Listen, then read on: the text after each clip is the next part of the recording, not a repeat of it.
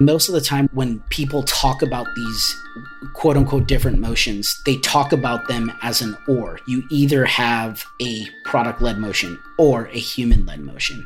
But the truth is you have a company go to market. And as part of that, you're actually really catering to your customers and the way your customers are trying and buying through different mechanisms, right? Whether it's through the product or through humans. They're inextricably linked. They aren't different parts or pieces to the puzzle. They actually are connective tissue. Welcome to In Depth, a new show that surfaces tactical advice founders and startup leaders need to grow their teams, their companies, and themselves. I'm Brett Burson, a partner at First Round.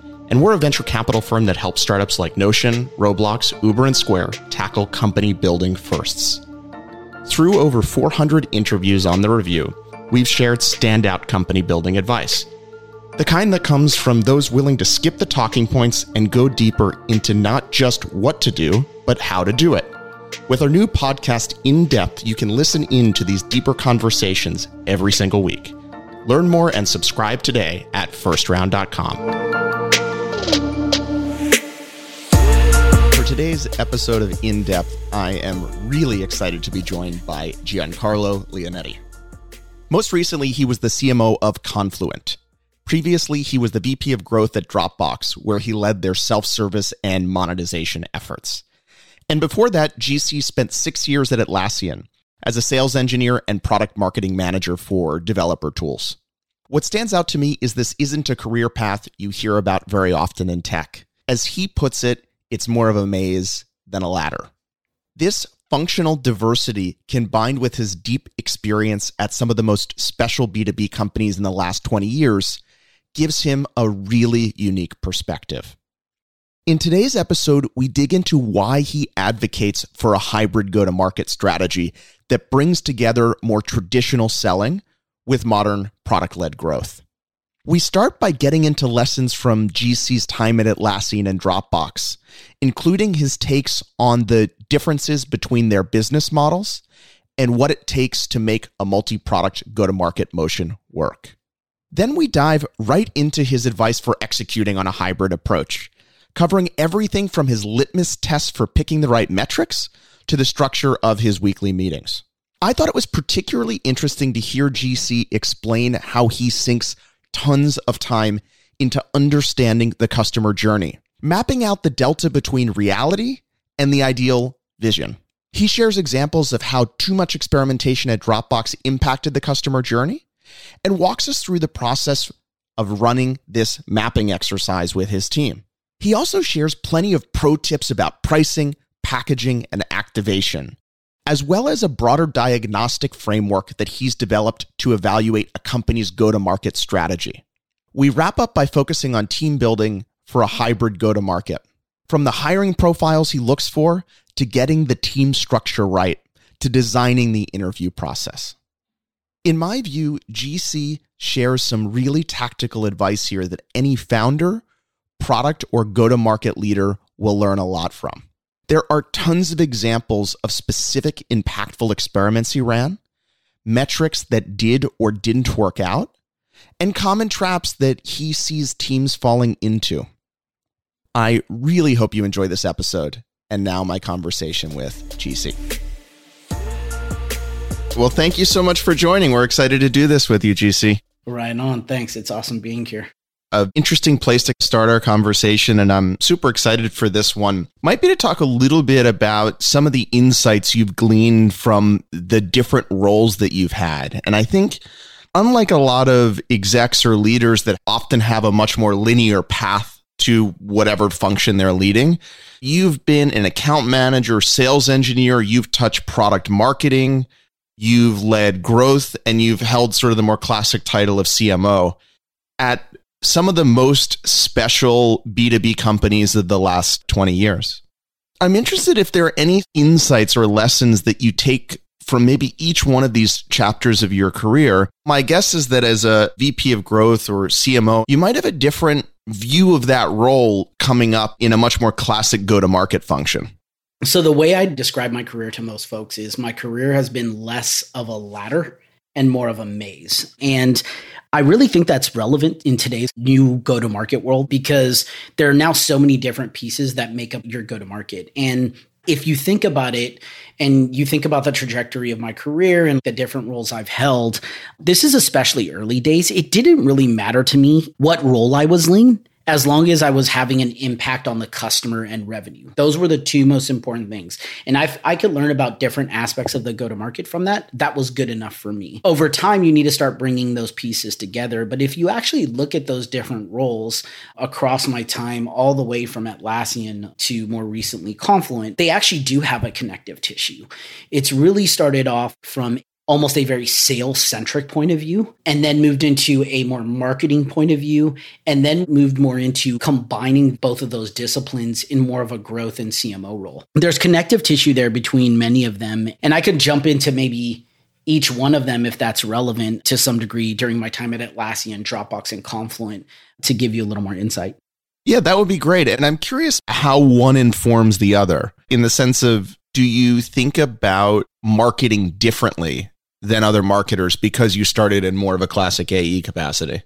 Yeah, totally. I think you hit the nail on the head that one does inform the other and actually changes your point of view of another role that you may take in the future. And so let me kind of break it down for you a little bit. Like at Atlassian, my journey there was quite unique. I was there sub 40 million. Many of the folks listening to the podcast today may know them as the X billion-dollar giant that is considered a product-led growth machine. And when I was there, we were really trying to figure out that model. And I was a sales engineer, and then I went into product marketing. A little dirty secret is we actually tried sales with me there as well, but I held a really diverse set of roles there. I'd call out three things from my Atlassian career that I think were relevant to future roles. First is I developed this incredible respect for what I call our customer funnel.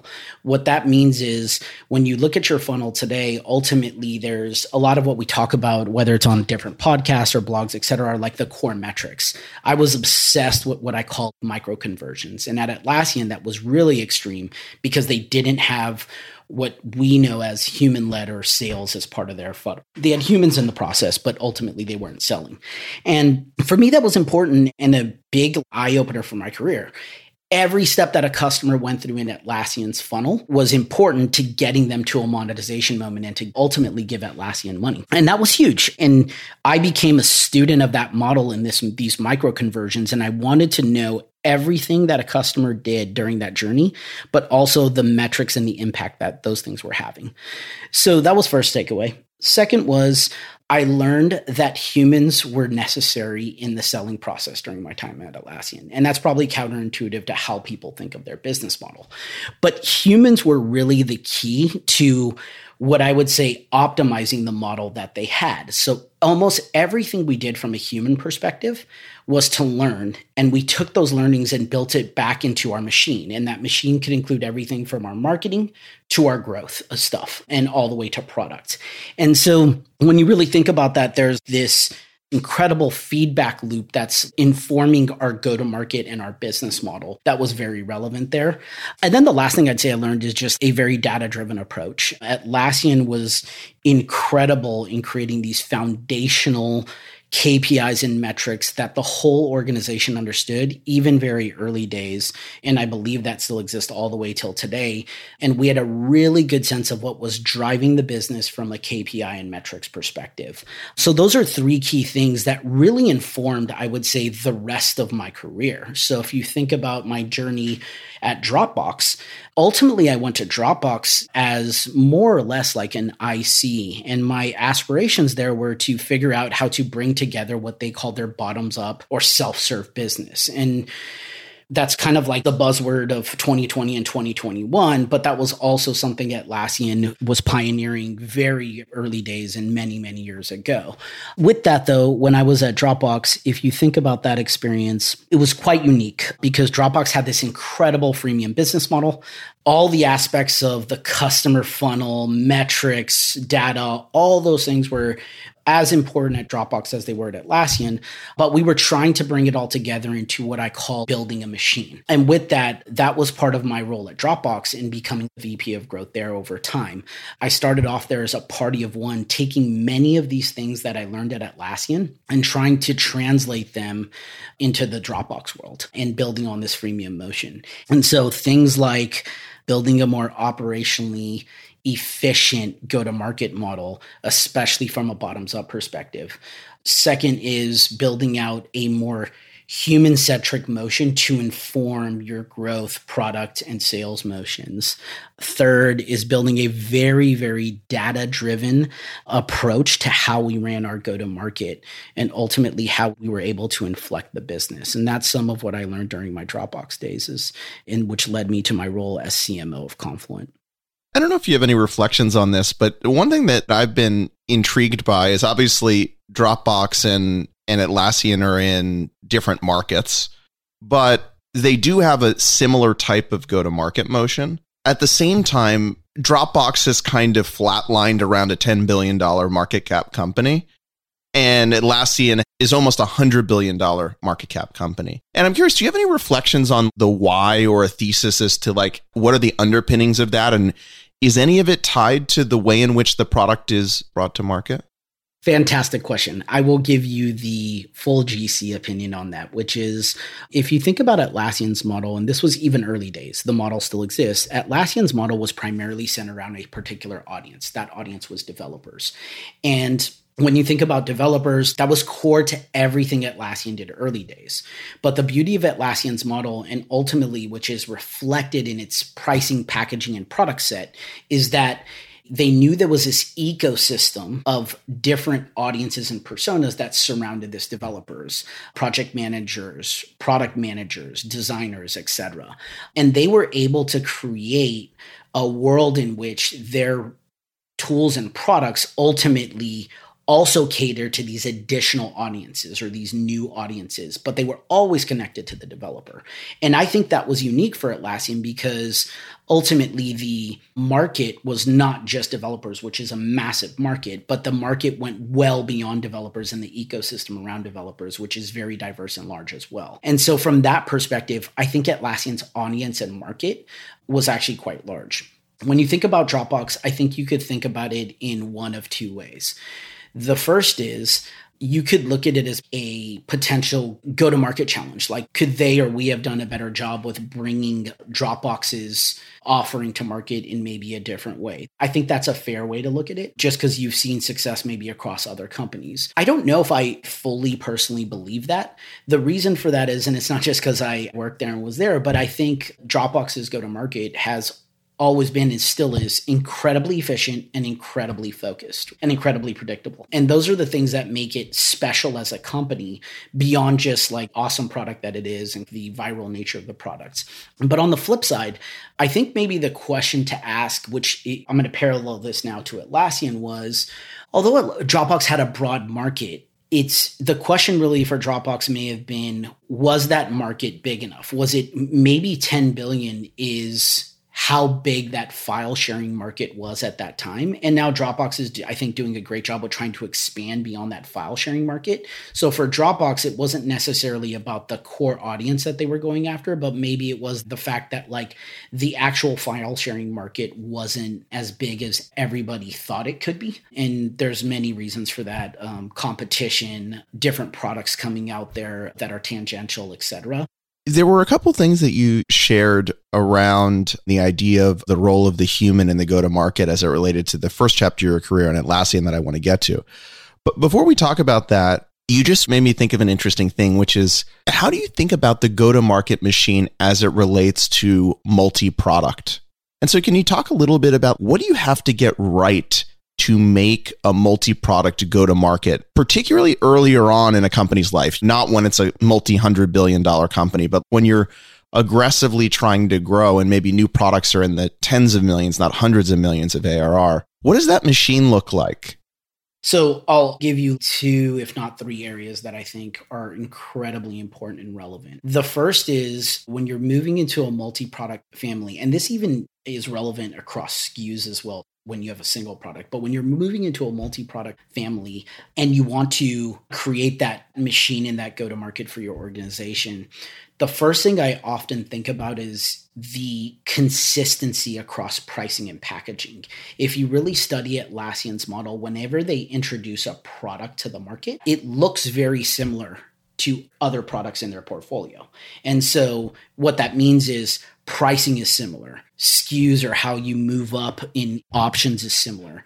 So they develop this very consistent view of the world that they try to map to each of the offerings that they're bringing to market.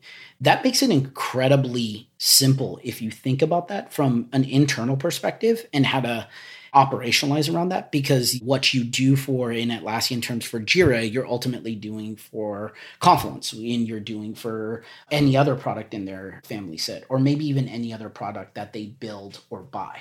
And that consistency is incredibly important, especially if it's a new muscle for you. Second is you have to really understand how it fits into your overall product makeup. So oftentimes what can end up happening is you'll end up building or buying a product that doesn't naturally fit with maybe your current audience or an audience that's connected to your current product set. So it's really hard to some degree upsell or cross-sell this new thing that you're putting out in the market. Atlassian was fantastic at connecting those dots, saying, okay, there's a developer, we're going to build or buy another tool that caters maybe to that audience or an audience that's connected to the developer. And I think early days that was very deliberate. And again, it almost oversimplified that multi-product approach because, again, internally we understood it and externally it was very easily understood. And then the last thing I'd point out early days in bringing a new product on board is focus. I almost hear this time and time again where you almost pivot your whole organization to that new product, or you do the opposite, where you put something out in market and you just kind of wait and see what happens and you don't put enough attention on it. It has to just become naturally part of your family of products and how you're instrumenting your go-to-market. In early days, that's very difficult to do. That's the truth, just because you're probably getting used to building for one product in one motion. But ultimately, you want to introduce that new thing into your audience, but also introduce that new thing internally and how to work around that. Maybe we could start by talking about, because there are a lot of similarities to the work that you did at Dropbox and Atlassian, how you think about what great looks like when we're talking about a modern hybrid go-to-market. What does it look like when it's working well? What does it look like when something's broken in some way? So when you think of a hybrid go-to-market, to clarify that, I'm going to start with a couple ways to view the world today. The first way people view the world today is what I call a very product-led motion. What that means is you lead with product. You can use your product as the adoption funnel or the monetization funnel. So what that means is people will use the product, learn from the product, try, and ultimately could buy through the product itself. The second motion that we talk about is what I'll refer to as human-led. So human-led is when you have human interaction as part of the process. Ultimately, for most of us, we know that as our very traditional sales model. You can have and inject humans at different points in your funnel, but there's a human-led motion to what you do. How I think about it is both of those are important. And most of the time when people talk about these quote unquote different motions, they talk about them as an or. You either have a product-led motion or a human-led motion. But the truth is you have a company go-to-market. And as part of that company go-to-market, you're actually really catering to your customers and the way your customers are trying and buying through different mechanisms, whether it's through the product or through humans. They're inextricably linked. They aren't different parts or pieces to the puzzle. They actually are connective tissue. And so to answer your question directly, when you think about what good could look like in terms of a hybrid go-to-market, it really centers around KPIs. You want to make sure there's connective tissue between your product-led KPIs and your human-led KPIs. And oftentimes you're trying to figure out how do these motions connect. And there's some experimentation that's part of that. But the example I can give you is you really want to think through what are the tipping points for your customer to go from potentially a free user to a paying user, which could be through a self-serve or very transactional motion, to a potential enterprise deal. And your KPIs need to actually reflect that. One of the metrics that I'd point out there from a very tactical perspective is when someone's in their product-led journey, what is the conversion rate and what is the thing that could take them from what either is a small deal or a free user to a qualified, potentially larger deal and into that human-led funnel. And if I give the example of Confluent, when we created our cloud product at Confluent, the first thing we did was we created a free offering. We created a way for users to try the product in a way that was very natural and frictionless. The second thing we did, we created a motion is what we call pay as you go. So what that meant was these users got to a point where, one, we were ready to monetize them, but two, they were using in the product in a way that was monetizable and they would pay as you go. And ultimately that meant you could put in your credit card and use the product and continue to use it, in particular for most users, was in production or at scale. But what we realized during that process was we weren't tipping or flipping these customers over to our sales motion, because ultimately the motion that we created really was relevant in a more automated way. But what we also realized was if we could get signal on how they were using the product, there was natural breaking points of taking them from a pay-as-you-go motion to a more what I would call human-led motion. And how we did that is we actually experimented with ultimately like the amount of throughput that they were using, like how much and how often were they using the product. And if they were using it in a certain way, then we would say, okay, they're actually ready to talk to a salesperson because they're using it past a point, not just in a point of production, but they were using it at a certain scale. And that's something you can experiment your way into as far as picking the right KPIs. So that's one thing I'd call out. Second thing I'd call out is just around like how you organize your teams. And so what I mean by that is it doesn't mean that everybody necessarily needs to report into one leader, but your org design and how you think through your hybrid motion is incredibly important. If you think about your current go-to-market model and maybe you're introducing something that's product-led or something that's human-led, where I've seen it work and what has won is creating almost like these pod structures that include what I call a diverse set of people from the company. And that diverse set really comes from people from different teams, whether that's product management, whether that's sales, whether that's growth, et cetera. And they're meeting on a weekly basis. They really are reviewing the funnel end to end because, again, in most cases, a lot of what you're doing on the product-led side could and should feed what you're doing on the human-led side. And so really having this common framework of when you meet, what you talk about, the tactics you're doing to push different parts of the funnel. This is incredibly important for folks to understand as you start to build this hybrid or more complex go-to-market motion across your teams. That's super interesting. Can you share more on, in terms of the pod structure, who is there and what does that look like? Either if the main touch point is a weekly meeting, if I was watching one of those meetings that you are running, what's sort of going on and what are folks talking about?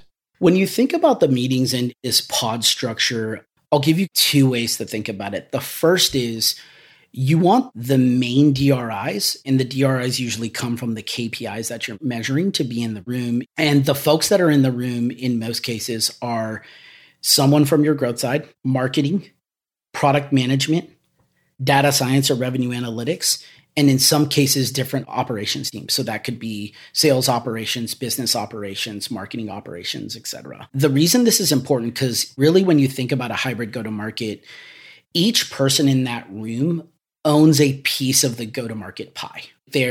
Whether they're building an experience in the product, whether we're selling in a particular way, or whether we're running a specific experience with a growth team, they all have a piece of the go-to-market pie in this hybrid go-to-market. And we would structure the meeting in the following way. The first is we'd review the common KPIs that we all agreed upon previously. So there's a set of KPIs that we go through weekly, and ultimately everybody in the room is expected to, at the minimum, understand those KPIs, but also be able to interact and talk about their specific KPIs. So there's an owner and a DRI for each of these KPIs. The second is we try to give each other an update on what is happening in different parts of the funnel from a tactical perspective. What experiments are we running on the growth side? Are we changing any messaging and positioning? Are there any launches coming up? Is there anything new or different that we're seeing or doing on the sales side? Do we need to change something on the back end from a data perspective or an operations perspective in our tools or infrastructure?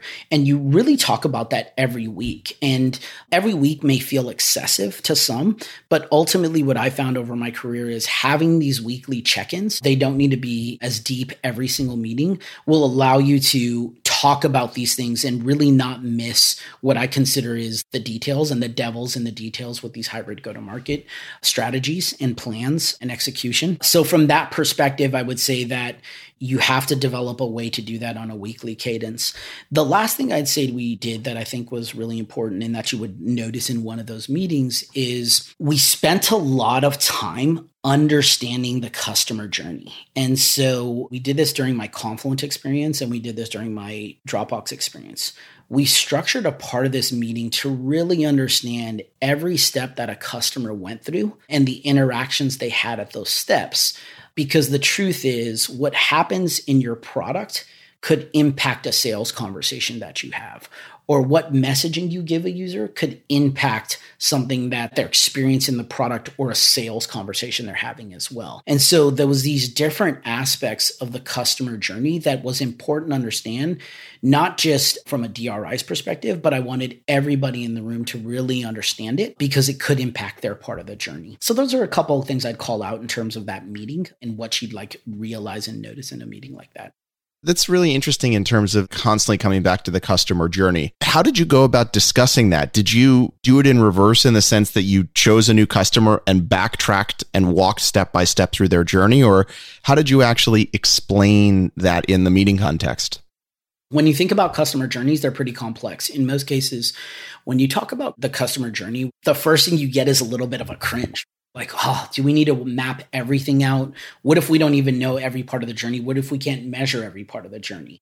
But I think it's incredibly important to do that, especially for those of you listening on the podcast today, early days, is understanding every interaction a customer is having along the way, good or bad. It's almost like you want to document what I call the factual journey. And that's incredibly important. So the first way I'd say that we did it was we did work our way backwards in exactly how you just described it. Everything from when a customer closed one or potentially even when we lost them and backtracked it all the way to the top of the funnel. So where did they actually come from? We would know if they came from a paid ad, what experience did they have? And then what were the experiences that converted them to a paid user? But there's another part to this that's incredibly important, which is no customer journey or no customer funnel, at least in the organizations that I've been at, is perfect. As you start to map out these customer journeys, you'll realize both the goods, but you'll also realize the bads.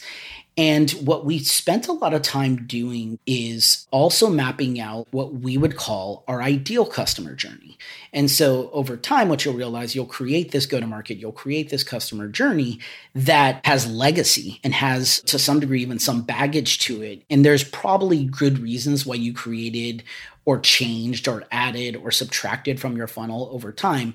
But really what ends up happening over time is those changes and those experiences could become pretty disparate and to some degree almost broken. And what I really tried to do was help people understand what's our ideal journey and then what's the delta in between and how do we experiment and test our way into what we would consider a better journey and making sure the experiments and tests prove that what we were thinking, whether it's through intuition, through customer interviews, and even maybe what our data was telling us was the right thing to do. And so the way I'd answer that really is we mapped out the journey from when a customer purchased backwards. And then the second piece of that is actually starting to map out what you would consider your ideal customer journey as well. A fun example I could give here is at Dropbox. When I first got to Dropbox, they were roughly a $400 million company. We were a business that was focused primarily on consumers, starting to go into the Teams business side of things. And over my journey there, we became a very experienced experiment focused team. Everything was about running experiments, running them at scale. And the truth is running them in volume. We wanted to learn as much as we could and impact the funnel in responsible and positive ways.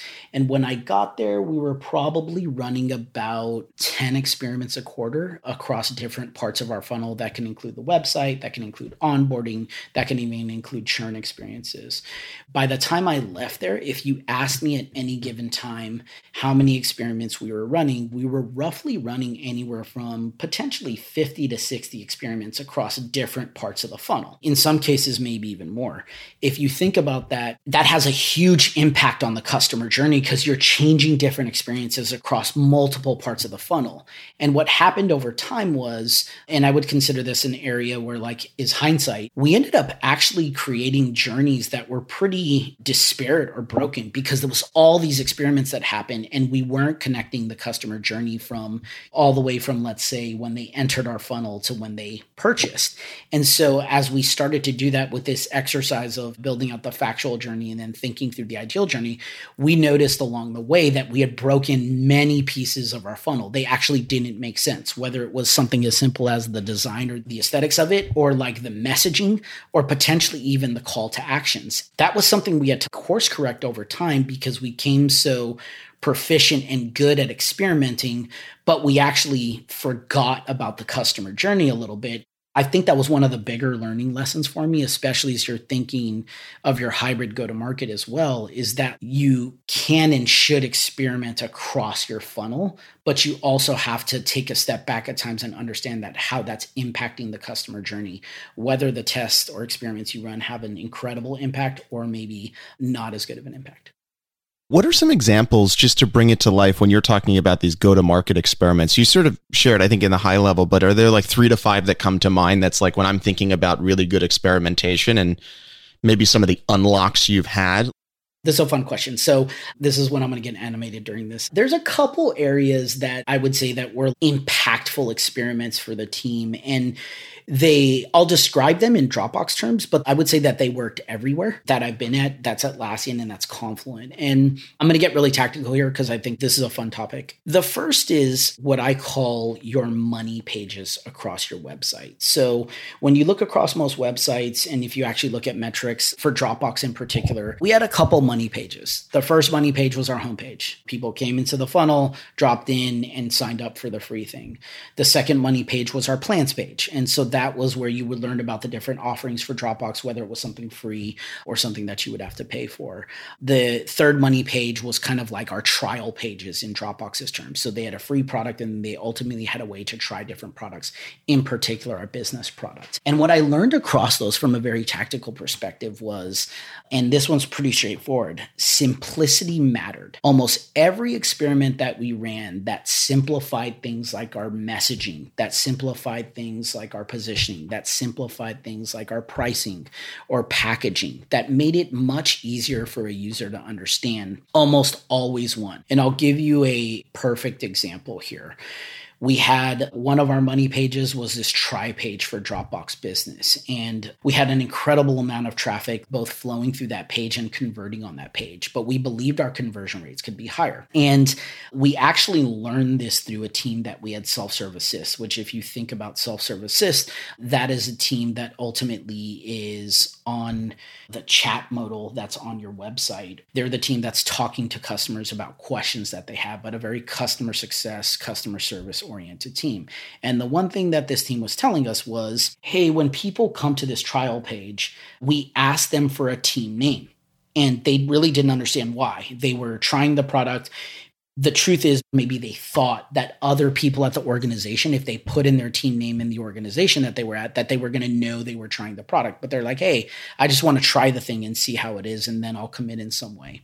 By just removing that team name field, we probably had a 15% uptick in conversion. And I know that's not a crazy number, but in Dropbox volume, that was actually an incredible number. It's actually millions of dollars. Second fun example, I'd give you our plans page. We spent a lot of time.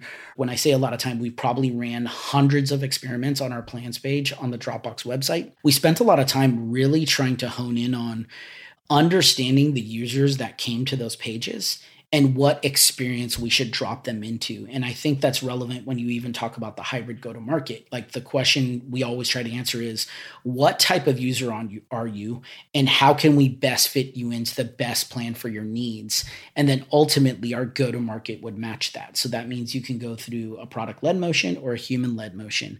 Some things we did there were everything from changing the design of the page to giving you more or less information.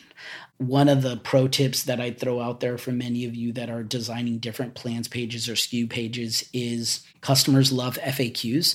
So anytime that we added more clarity, even through FAQs, let's say at the bottom of a plans page or to the side of a plans page, it always won. It always was worth its weight in gold. The next thing I call out is pricing. Pricing is your friend and your enemy. As you go through this experimentation and making this tangible, a lot of times when customers come to your site, especially in like volume-based businesses, they're just trying to figure out how to try the thing and ultimately how much the thing costs. And if you're not clear on your pricing and packaging and it's confusing for a user, even the definition of how you charge, if people are confused, they will bail. And what we learned over time, in particular in my Dropbox experiences, the more we can make pricing not just friendly from a perspective of being inexpensive, but giving you value, but explaining the value of that pricing and how pricing actually worked. And it became easier for them to purchase, essentially, or at least try the product because they were more trusting and it was comfortable and clear as part of our pricing motions. Those are a couple that I throw out there that might be easy to implement to some degree for many of you and ultimately pay dividends for Dropbox. That's awesome. Flipping back to what we were talking about a few minutes ago in terms of KPIs and the connective tissue between human-led and product-led, maybe just tell us the story of the KPIs that you landed on at something like Atlassian or Confluent or whatever example to make it clear, like if you're getting it right, what would a set of KPIs look like that really acts as that connective tissue? When you think about KPIs, the one thing I'd throw out there is you want your KPIs to be digestible for everybody in your organization. And a litmus test for that for me is if you walked up to anybody on your go-to-market side of the equation and ask them a question like, what is our activation metric? What is the thing that helps drive users' behaviors? And what are we trying to drive as part of user behaviors? If someone can't answer that, or it's too complex for them to answer, the truth is you're going to have trouble driving that metric because they don't understand it. And so with all that said, when you think about the core KPIs that are connective tissue in this hybrid go-to-market, the first is, simply put, how many people are going from your product-led motion and what's the conversion rate of going from that product-led motion to this human-led motion? Like how many people are to some degree moving from that one experience to the human experience? The second is paying close attention to what I call activation, but I'm going to separate activation into two buckets. The first is onboarding activation. So what does it take for people to get comfortable with your product, understand your core features and offering, maybe even get to some of the aha moments? But that also doesn't mean they're going to be ready to purchase or potentially participate in a sales conversation. They're just learning how to use the thing. What is the metrics or monetization onboarding activation is what I call it, that actually get them to the point of potentially purchasing or at least leading to a sales conversation? If you think about that in Atlassian terms, and this is probably dated in terms of the definition there, but if you think about that in Atlassian terms, like for a product like Jira, the core onboarding activation metrics were something like create a project in Jira, create an issue, have others collaborate on that issue. That didn't necessarily mean you were going to buy Jira. That meant you were using Jira in a way that could lead to somebody potentially getting to a monetization moment. That's really critical because you may want somebody to not only create a project and an issue and collaborate on that issue, but you may want them to move that issue through the workflow. You may want them to create multiple issues. You want to make sure you're really defining what these monetization activation triggers are to get users to that next step in their journey, and that's to give you money. And then again, that's part of your hybrid strategy is like, when should we actually drive people to a purchase via the product versus a sales conversation? That's going to be critical to almost everybody's journey on the line, is really figuring out what motion is best for that user at that time. One thing I'm really interested in is, how do you start or figure that out, in the sense that you meet a company that has $1.5 million in revenue. They're trying to do a hybrid go-to-market. They're not particularly well instrumented. Where do you even begin to sort of get to the point where you're so fine-grained that maybe in the consumer world, it's sort of the classic Facebook 8-friend thing, where if you get to 8 friends, you're going to be super engaged. I'm hearing you translate that into a new way of thinking in the B2B context. You talk to founders all the time. Where do you start? Good question. So I think there's a key way to think about this, which is most companies don't have the fortune of an Atlassian or Dropbox early days, where they have enough volume to test these theories enough and beat up on the metric enough to get the best metric that they could and the best definition that they could. So here's oftentimes what I tell people is, one, inform yourself through customers. So as you have conversations with customers, and you should be really listening to what's really the triggers for them and the definitions that are taking them to that point of monetization. What are some of the key elements that are important to them in your product family? You mentioned the Facebook 8 people thing. And so that's one. You want to have these customer conversations. But the second one maybe is not as obvious, which is, the truth is, for many of us, where you're trying to build a business, there's a lot of unknowns. And what ends up happening, especially with a lot of these different metrics, in particular metrics like activation is probably the one I see the most, you go into analysis paralysis. You try to look at data, you try to look at a bunch of customer behavior. But the truth is, sometimes you just have to pick a metric and a definition and then measure that. That was actually exactly how we approached it at Confluent. We try to understand how our customers were using the product, but ultimately we knew we weren't going to define the perfect metric on day one. We knew we would have to iterate it. My theory is, if you pick a metric and a definition, and at the minimum, if you're measuring it, you're going to figure out pretty quickly if that metric is right or wrong, and then you could adjust it. There's some beauty in failing, because it allows you to learn and get to that next step in your journey. And so what I tell people is, to some degree, use a bit of intuition and say, look, how do we expect our customers to activate and use the product that gets them to a more monetizable moment? And if you do that, at the minimum, you're measuring something. And then by measuring something over time, you're going to see if that's the right or wrong direction and be able to tweak it from there. In the case of this idea of just starting with a metric and a definition, what was that when you jumped in at Confluent? It was pretty straightforward, which is, one, if you think of a product like Confluent, for those that maybe don't have context, it's very usage based. And so if you're not using the product, and if you're not using it for a certain period of time, ultimately what that means is you're probably not activated in any way. And so what we noticed, and what our intuition was from talking to customers, was customers that were kicking the tires really had burst in their throughput. So what I mean by that is, like, they were using the product intermittently and then shutting it down. But for users that were using the product in particular, what we said was 7 days. Why did we choose 7 days? We felt like 7 days could show us that you were using the product through the weekend. And to some degree with infrastructure products, there's kind of like this set it and forget it. So meaning, like, you're using it in a way that's ultimately most likely in production, and you're going to set it and use it over the weekend. So we chose 7 days, and throughput during those 7 days consistent. And if you did, we actually considered you a monetizable organization just from that one metric. That makes total sense. One of the things you talked about a moment ago was there's a lot of value, and this came back to sort of this weekly pod meeting, of getting alignment around what the ideal customer journey looks like. Can you give us some examples when you were thinking about and designing the ideal customer journey, maybe at Atlassian, maybe at Confluent? What does that actually look like end to end?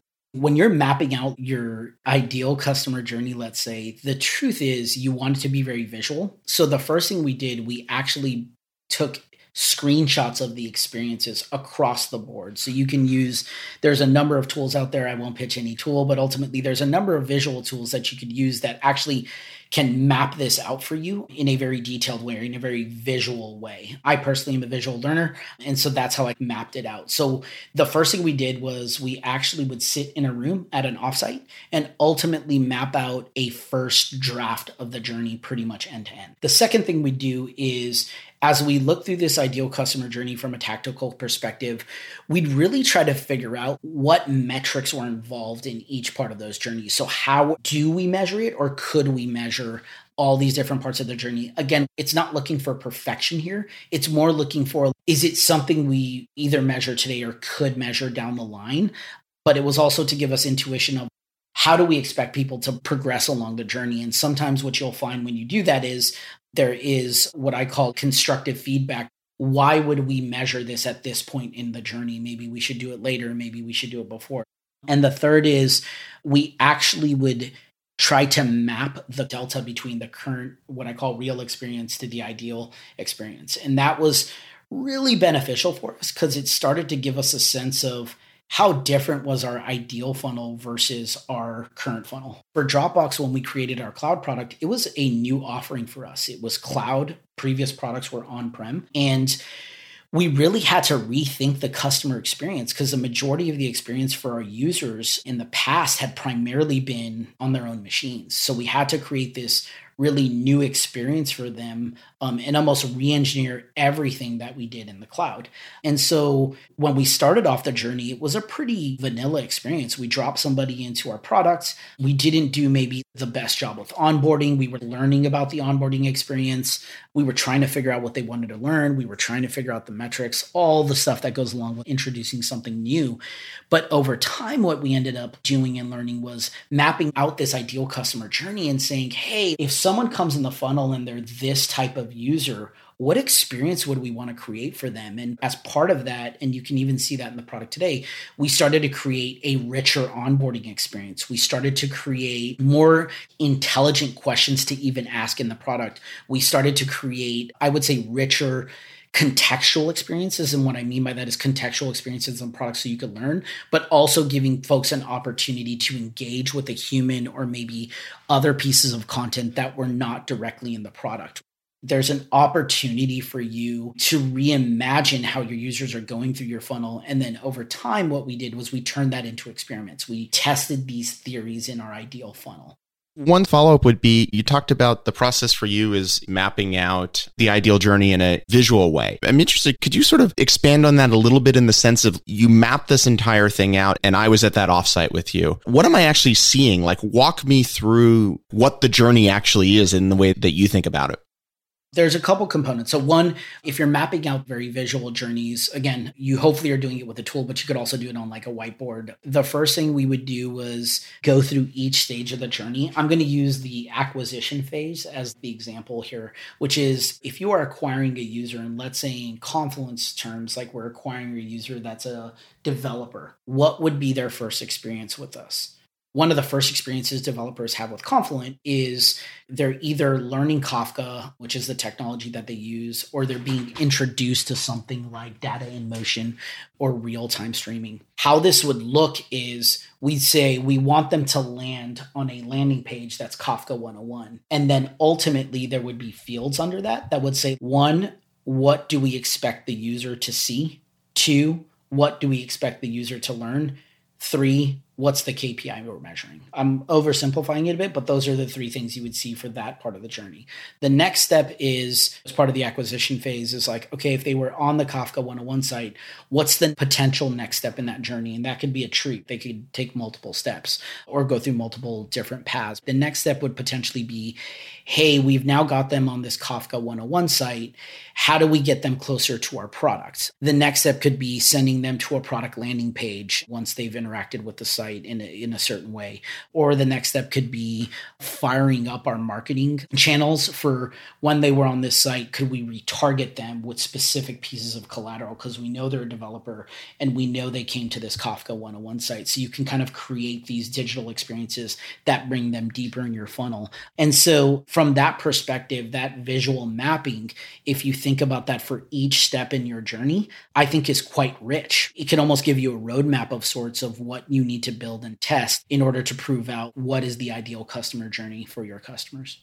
That's super, super helpful. And I like the way that you frame the three things you have to answer for each step in the journey. You sort of framed it as a pro tip. One example was simplifying pricing pages and adding FAQs. Regardless of where you've worked, it's just a play that you can run. It'll probably be beneficial. I'm interested, are there other things that come up like that for you this is your cheat sheet and you validate it across different companies? If you are not doing this, you might consider doing this because I found it to be very useful. Definitely. I could take you through my thought process when you're either advising for a company or learning about a company. There's some steps I take to really figure out, to some degree, even how their go-to-market works. So I'm almost trying to guess at what they're doing. The truth is, secretly, I map out their customer journey myself by just navigating everything from their website to their product. And I'm trying to figure out exactly how their customer journey works because I think it gives me a real experience. Like that's the experience that I'm having, which may be different than the experience that they're explaining. So let me go through that. The first is from ultimately an SEO and paid advertising perspective. I look at what they're targeting and the content behind those ads. So I try to figure out if a company is targeting, let's say, and I'm using a generic company here, if a company is targeting something like, let's use whiteboarding as the example. If they're targeting whiteboarding and that's something I search for, and that's what the company is potentially about, if I go to an ad where they're pitching everything they do for whiteboarding and I click on that ad, I really focus on the experience that a customer goes through there. So what I mean by that is I look for the CTAs. Are they sending them to a more self-serve or product-led journey, or are they trying to drive me to a sales conversation? And it may or may not be the right thing. Maybe I'm not the type of user that should go to a salesperson. So I may question, why do they have that experience for me as part of their journey? Second thing I do is I go through their website and I try to identify what I consider the money pages.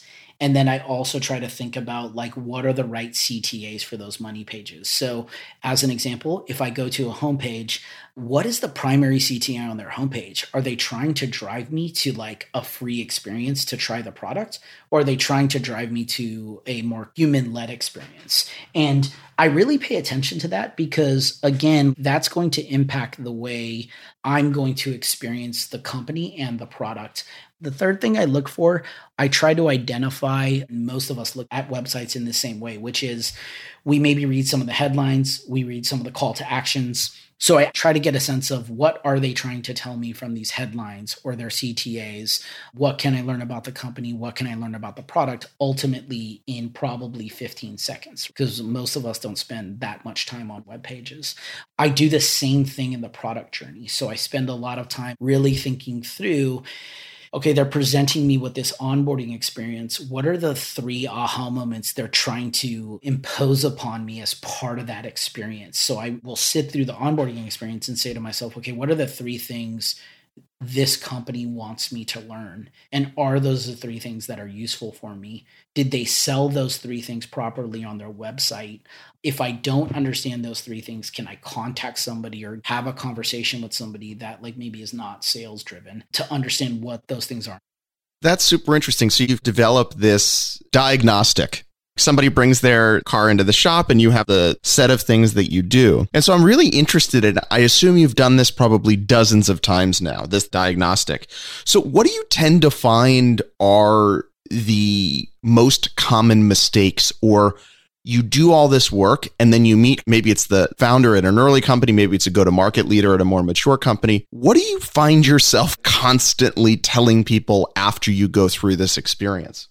That's a fun question. So the first thing I find myself constantly telling people is your calls to action aren't clear. What you're expecting a customer to do next, if you ask somebody to like verbalize it to you versus what's happening, let's say on their website or maybe even in product, doesn't match what they're saying. So you're not matching what you want them to do versus what you're telling them to do. The second thing I realize is, and this comes back to the hybrid go-to-market model, is oftentimes you're confusing the customer. You're almost giving them like too many choices on the paths that they can take.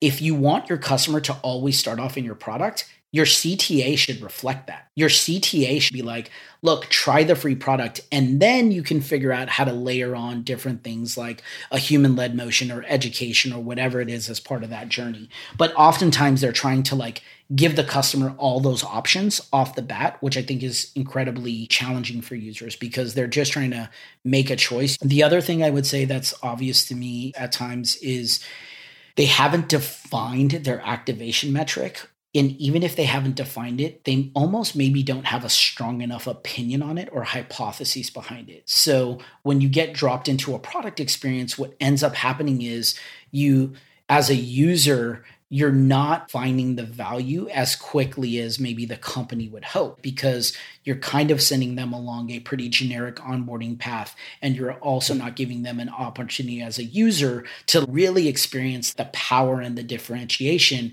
that you offer from your product. So ultimately what that does is it kind of leaves the user with like a meh feeling because you haven't defined it and you haven't been opinionated on it. The user actually has to try to figure that out on their own. And the truth is sometimes they don't. And I think that could hurt you. And the last thing I'd say is a lot of companies don't spend enough time learning from users that leave them or actually don't try or buy. What we did an incredible job, I think, at Atlassian and Dropbox in particular is, and I continue to be obsessed with this, which is you can tell when you're navigating an experience if someone cares that you dropped out. That caring doesn't mean they have to talk to you and sell you on something. It's more like, why was our experience maybe broken or not good? Or why was our product not good? And I think what ends up happening is a lot of companies just don't spend enough time understanding why people left and actually taking the time to talk to them. I see that all the time. I think you could relate that to being unopinionated or to really focusing more on why you're winning instead of why you're losing. One of the things you just shared there was this idea of a good versus bad activation metric. I was hoping maybe you could talk a little bit more about that. Give examples of like a really good activation metric and maybe some that aren't as useful. I'll give you the Dropbox example, and this isn't to disparage Dropbox in any way because I think their activation metric was fine-tuned over time. At Dropbox, one of the key things that we constantly tried to think about was what is the best experience to give our users to take them from a free experience to a monetizable experience, to take them to, in Dropbox's terms, and what they call their packaging, our plus product, our pro product, or our business product. And you were looking for signals. Ultimately, that means how are you using the product? And here's what ends up happening in a scenario like that, where you're looking at, okay, like what are the signals that suggest that somebody's a high value user or a monetizable user? You start to look at things like, in Dropbox terms, how they shared files and who they shared files with. You start to look at things like activity with those files. Were they coming in and out of the product and using those files in a particular way? You start to look at how many people they were sharing, what types of files they were sharing in responsible ways. But if you think about just those four things, they were an and statement. So we created like an activation metric that said you are sharing with a certain number of users, and it's potentially a certain type of file, and your activity is at this level.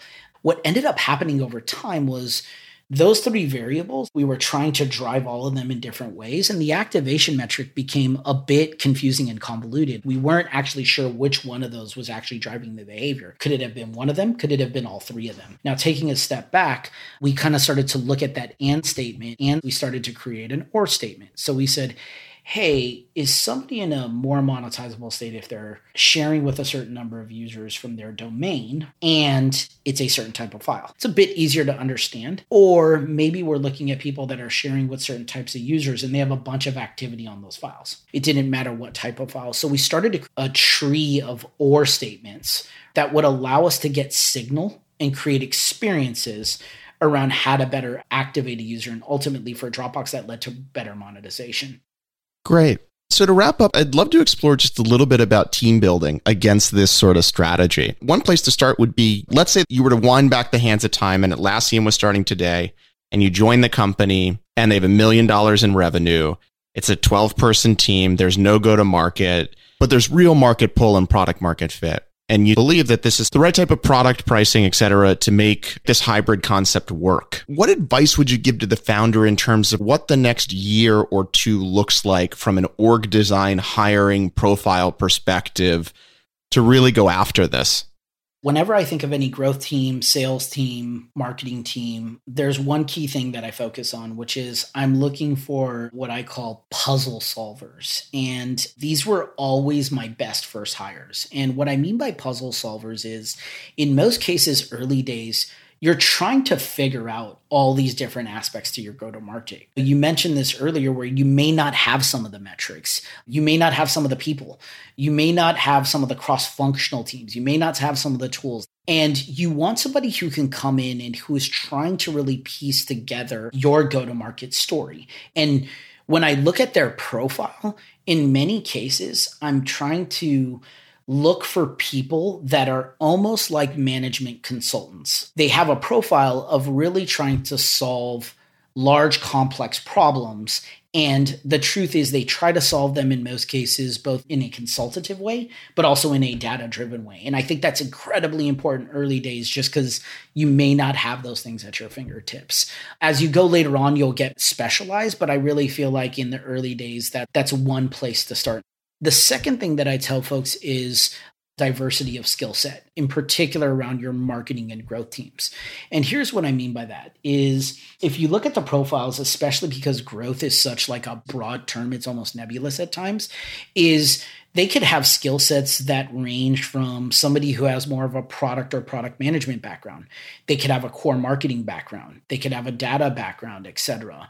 The thing you want to create as part of these teams, irrespective of org design and exactly who people are going to report to, is you want skill sets that complement each other. I think we did that incredibly well at Atlassian. But this really almost formed, I always call them like mini power teams. And it even to some degree connects to the pod structure I described earlier, which is you want people early days, especially for that first year, with a diversity of skill set. So on the mini power team, can you give an example of, I assume it's maybe 5 to 7 people. What specifically are those people or roles? And you talked a little bit about the actual skill sets, but when you think about the best mini power team that you assembled in the last 10 or 15 years, can you share a little bit more about what that looks like?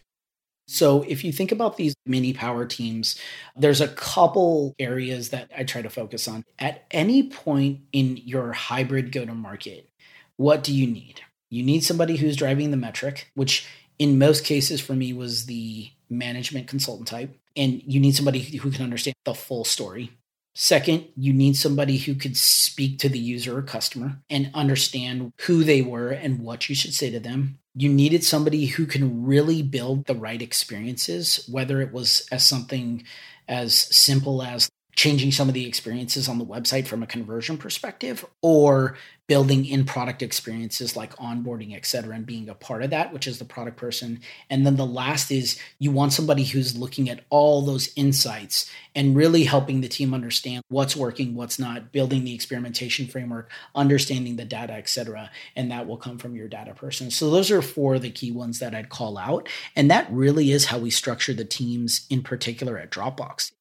I wanted to follow up on the puzzle solver profile. Can you tell us a story about a couple of those people that you've worked with and maybe what they did before? And was literally their last job as like they were working at McKinsey?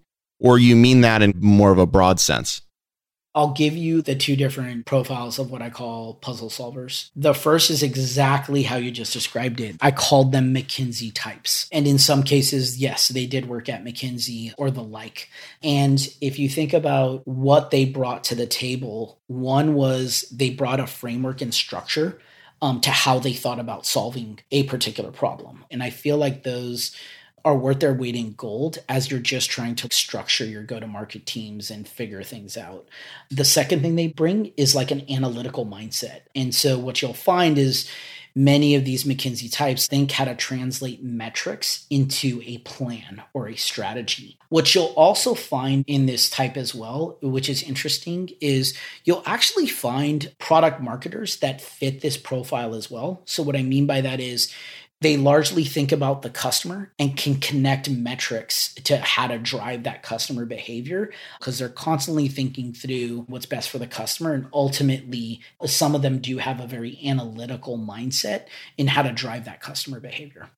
When you've run a really good interview loop for evaluating this type of person, what does that process look like?